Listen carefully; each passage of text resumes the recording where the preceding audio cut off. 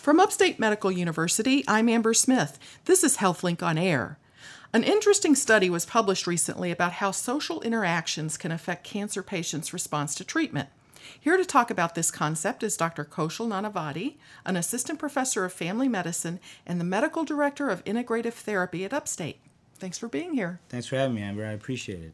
So this study came from the National Human Genome Research Institute, which is part of the National Institutes of Health, and the University of Oxford in the United Kingdom. Researchers found that cancer patients were a little more likely to survive for 5 years or more after chemotherapy if they interacted during chemotherapy with other patients who also survived for 5 years or more, and patients were a little more likely to die in less than 5 years after chemotherapy when they interacted during chemotherapy with those who died in less than 5 years. So what is this study really telling us? Well, it's very interesting. I mean, this is a seed for further conversation in many ways. It's what we call a retrospective analysis. So they look back at data over time and then drew some conclusions based on what they were looking for, searching for, kind of data mining within that. And so their real question was, is there a benefit to social interaction? And then really, was there a difference between the type of social interaction, right? So ultimately, great data would be data that's looking forward so that it's a directed type of a focus. Mm-hmm. So some of this is speculative, and so at the same time, I find it very intriguing and interesting that they actually address this topic because it's very important to talk about the fact that this journey of cancer oftentimes is felt to be a lonely one. And so the idea of feeling supported, having support, and then having support that's actually encouraging positivity versus an environment where you feel sadness, sorrow, distress, just being in that environment, and the stress response that can initiate in the body as well. It made me think about like a bike club where, I mean, some people will go bike riding on their own, and some people will also bike ride with a club, and the idea being that you sort of, I don't know, do better or challenge yourself more when there's people around that are in that same mindset. Yeah, and that gets into kind of, we talk about things like the herd mentality and the peer groups you keep and the impact that they have. So those studies have been done with children, they've been done with adults, in the work environment and socially as well. And then you think about on the broader scope, and again, because today's discussion is kind of fun in many ways with speculation, think about things like geothermal interactions in electrodynamic and electromagnetic fields, and then you think about, being around people who exude a positivity. Is their energy impacting us? And again, as I say this, I'm smiling because there are a lot of people in our listening audience who are going to jump on this and say that stuff is all hogwash. And the point is, we may not have all that information yet. These guys were also speculating based on what they saw in a database. But the question is, can we start from here and really get further in depth over time to recognize that there are certain things that may benefit, or that, it's a nature type of a thing, and that the nurturing component may not have as big an impact. We don't know, but it fascinates me. And so people can't see us, but you and I are both smiling right now because this is the type of stuff that takes us beyond the known, outside the box, to really bring back and share new information with people as well. Well, this may be the first large-scale study that looked at how social context in a treatment setting can play a significant role in the disease outcomes. So do you believe that the treatment setting, the place where you're receiving chemo or another treatment, has an impact on how well the treatment works? Well, I think that makes a big difference for a lot of people, just in terms of how they feel walking into that space, how they feel while they're there and when they leave, and the sense of calm that environment can bring versus feeling like you're, in this chaotic zone where people are anxious, staff are anxious, there's a lot of hustle and bustle, you kind of feel like you're off in the corner and nobody's really paying attention or caring for you, and that other people are distressed and you really can't engage, versus an environment like these guys looked at where they actually mapped out proximity, right? And they did kind of a scattergram looking at how you were in relation to other people receiving treatment, and if you were in closer proximity, that seemed to show a greater social engagement, and that was their kind of extrapolation, but that seemed to have some positive correlation potentially, which is cool. And I think at Upstate we're trying to do that now more with the environment we're building with the new cancer center that has a soothing calming, nurturing environment where our staff are able to engage patients to help them to feel comfortable. And oftentimes patients tend to bond because their cycles of treatment are consistent with other people who may have similar types of disease or dis-ease that they're actually working to relieve. Yeah, I've been up and seen that space, and it's really set up really nicely. And the healing guard, it looks out onto the healing garden. That's correct. And they do have space for privacy if there's something that comes up that, someone needs to kind of be off on their own for. But in large measure, it's a lot of open area. Well, there's several points here, So the one is social interaction. Are we talking about family? Are we talking about people who are suffering with or dealing with cancer at the same time? So a peer group of people going through the same or similar journey versus family support. And while the authors talk about the possibility of, family support may have a potential better outcome, the reality is it depends on the individual, their personal relationships, how they engage with peer groups. And so again, this is such a unique type of situation, and with most dis-ease, it's individual from the perspective of the person's life, and so trying to help them to find contentment, healing when we can't always cure. These are important points as well, So we think about stress and stress response, and the fact that cortisol is something that actually goes up, right? So even just the thought of something that makes us anxious raises the cortisol in the body, right? That's the stress response. That's the stress response, Okay. and that triggers something called oxidative stress, which can then trigger cancerous change in the body as well. So using things like nutrition, eating healthy foods that are going to be less caustic in the body, less inflammatory potential in the gut, physical activity and exercise, right? We even know that exposing yourself to green space, whether you're looking at a screensaver of greenery, or you're actually out in nature or actually getting your hands in there, that actually has a benefit for reducing recurrence of cancers, especially breast cancer. Then we think about the fact that when you stress about things you can't control, you're constantly in a state of stress and distress because you really can't change it and your mind is stuck there, right? Versus focusing on things you can control, like creating a joyful moment, right? That's something that we can actively do. If we constantly fill our cup of life with that joy, suddenly that's the flavor of our cup, right? That's the flavor of our soup. And then mindfulness, we're teaching that to medical students now as well. And here I think our curriculum has actually leaped ahead of many environments because we've made it a part of the curriculum for all students, where they learn about mindfulness, the benefits of meditation, and the fact that even a few minutes a day can lower cortisol, boost serotonin, melatonin. So serotonin, think about Prozac and the antidepressant medications, helps with something called DHEA, which balances testosterone and estrogen, helps boost dopamine, right? You can get doped up on breathing the right way, right? I mean, think about how we change a culture in this country if people knew that. If they could. That's and right. so the medical students are doing this themselves. That's right. And learning how to do it and learning the benefits. That's right. And the point is, at the end of the day, there's a science, there's an art, there's also simplicity, right? It's about breath. We all breathe. If we know how to breathe the right way, we actually get enhanced benefits.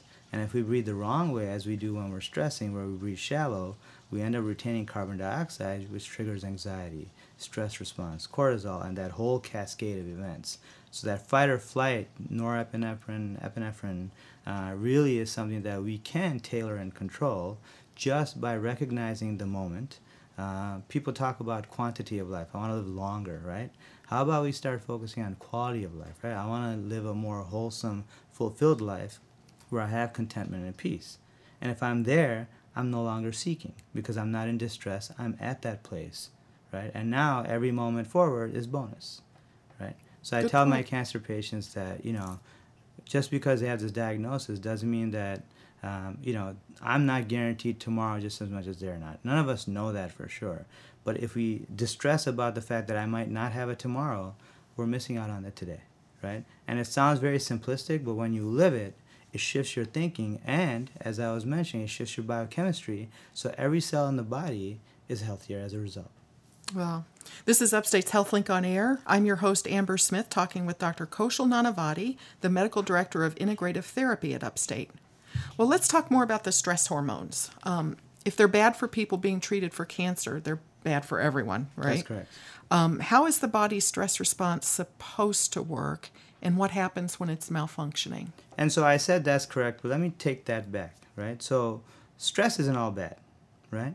Because stress can help us to concentrate better, focus better, to pay attention better. Okay. It can also help us to realize that, hey, I've got this moment. Let me make the most of it, right?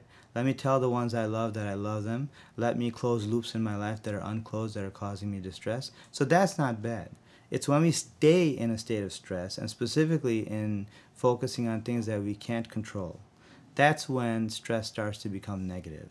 So I don't know that we necessarily say that all stress is bad, but stress for a brief time period, or stress that's focused to help us improve, right? Coal under stress becomes a diamond, right? And so it's not that it's all bad, but what we have to do is focus on how we channel it, how we deal with it, and then how we release it. Right? And that's where mindfulness comes into play. That's where regaining focus on the bigger picture in life, and then thinking about what's my purpose, thinking about what do I wish to contribute. When we start focusing in that way, then we start to live a more purposeful life as well. So if you let stress kind of get the best of you, and you may end up having medical headaches, weight gain, depression, anxiety, a lot of those maladies have a root of stress, right? Correct. So you mentioned mindfulness, healthy diet probably plays a role too, or no? Absolutely. So I talk about this often, the core four of wellness, and the things that I've written about, the book that I've written in terms of nutrition, physical exercise, stress management, and spiritual wellness as being the roots. And when you think about healthcare, think about the trunk of the tree as being disease prevention, the branches as disease management, the leaves as innovations, but the roots are really healthcare promotion, wellness promotion, and these are the fundamentals. We've known about it for thousands of years, but we tend to forget, and we get caught up in the moment. And that's where, when we just take a deep breath to recenter, kind of interrupt the pattern, as one of my friends, David G., likes to say, you have the opportunity to then refocus and shift your focus. If you don't like the direction things are going in, take a deep breath, right? Just pause. And now you can shift direction if you want to, or keep going if you like it. So as an integrative medicine specialist, do you prescribe things like meditation and yoga to your patients? Every day. Every day. Actually. And, depending on their physical health, their other health conditions, yoga is also a physical practice. And so for some people, certain things are easier to do than others. Mm-hmm. But regardless, we're all breathing. Right? Until we're not, we're all breathing. And so I also like to tell people that, we're living until the day we're not. And so live as if you're living, right? Not as if you're dying, right? And that means that we can always enhance the environment we're in just by our presence, by our smile. In fact, even when you fake a smile, cortisol goes down and serotonin goes up. So, I'd like to see more people as I walk around just smiling. And at least if they've heard this and they're smiling, then that's going to help heal their body naturally. So how do you define integrative medicine? Some people might not have heard of that. Yeah. So a lot of people have heard of complementary and alternative medicine. Right. Integrative medicine is conventional plus complementary medicine. So alternative is something that people often do instead of conventional care. Complementary is stuff that people do in conjunction with, that's rooted in some degree of evidence. And what we know is that conventional Western medicine isn't all bad. And there are many, many great benefits of some of the therapies and treatments that we tend to help people with, especially when they're acutely ill. Things like surgery, things like certain medications that can benefit. But when it comes to chronic conditions, we don't have great cures or healing in conventional medicine, and that's where a lot of the complementary modalities, even some of the older systems like Ayurveda, Chinese medicine, and the fundamentals of the core four, nutrition, exercise, stress management, spiritual wellness, actually can help to heal and potentially reverse disease. I mean, we know cruciferous vegetables can actually potentially reverse plaque in arteries. We don't really have medications that do that, and yet this food can actually benefit if we're consistent with eating it, right? It's phenomenal that this has been around for so long, and how many people actually know what cruciferous vegetables are, right? Broccoli, leafy greens. Yeah, right. Broccoli, cabbage, cauliflower, kale, spinach, Brussels sprouts, asparagus. That stuff actually is healing in the body, right? Now, not everyone can take all of it if they have certain health conditions. They have to be careful about the amounts. But the reality is that famous adage of let food be thy medicine and let medicine be thy food really holds true, and we're coming back to it. Wow. Interesting. Well, getting back to cancer a little bit, doesn't a cancer diagnosis itself produce stress? It does. If I'm told I have cancer, in fact, last year my son had a little scare health-wise, and a mass was found, and initially the terminology was aggressive. And so you think about all these things, right? We thought about that too. It turned out not to be, thank goodness for him. But at the same time, when somebody mentions the word cancer, about 20 years ago, I think there was a lot more distress because we really didn't have as many therapies. We have a lot more options, and as we recognize that the word lifestyle plays a great role in the healing journey for a patient with cancer, so that they feel that they're living with cancer and not dying with it. And I actually like to go, and we're going to start a movement here, I believe, called Thrivership. So the idea of survivorship and survivorship groups is still tied to surviving the cancer. Thrivership is launching your life beyond, right? And so the point is, I get a label, that's fine. Now, what do I do with this label? And more importantly, how do I optimize my quality of life now that I know I have this label, right? And that's what I try to help people with our integrative oncology program. That's what Upstate is actually, putting a lot of energy in as well. Not just for cancer, but in terms of how we help our community understand healing when cure isn't always possible. Oh, well, that's really neat. Thank you so much for being here and talking about this. My pleasure. My guest has been Dr. Kaushal Nanavati, a doctor of family medicine and the medical director of integrative therapy at Upstate. I'm Amber Smith for Upstate's podcast and talk show, HealthLink on Air.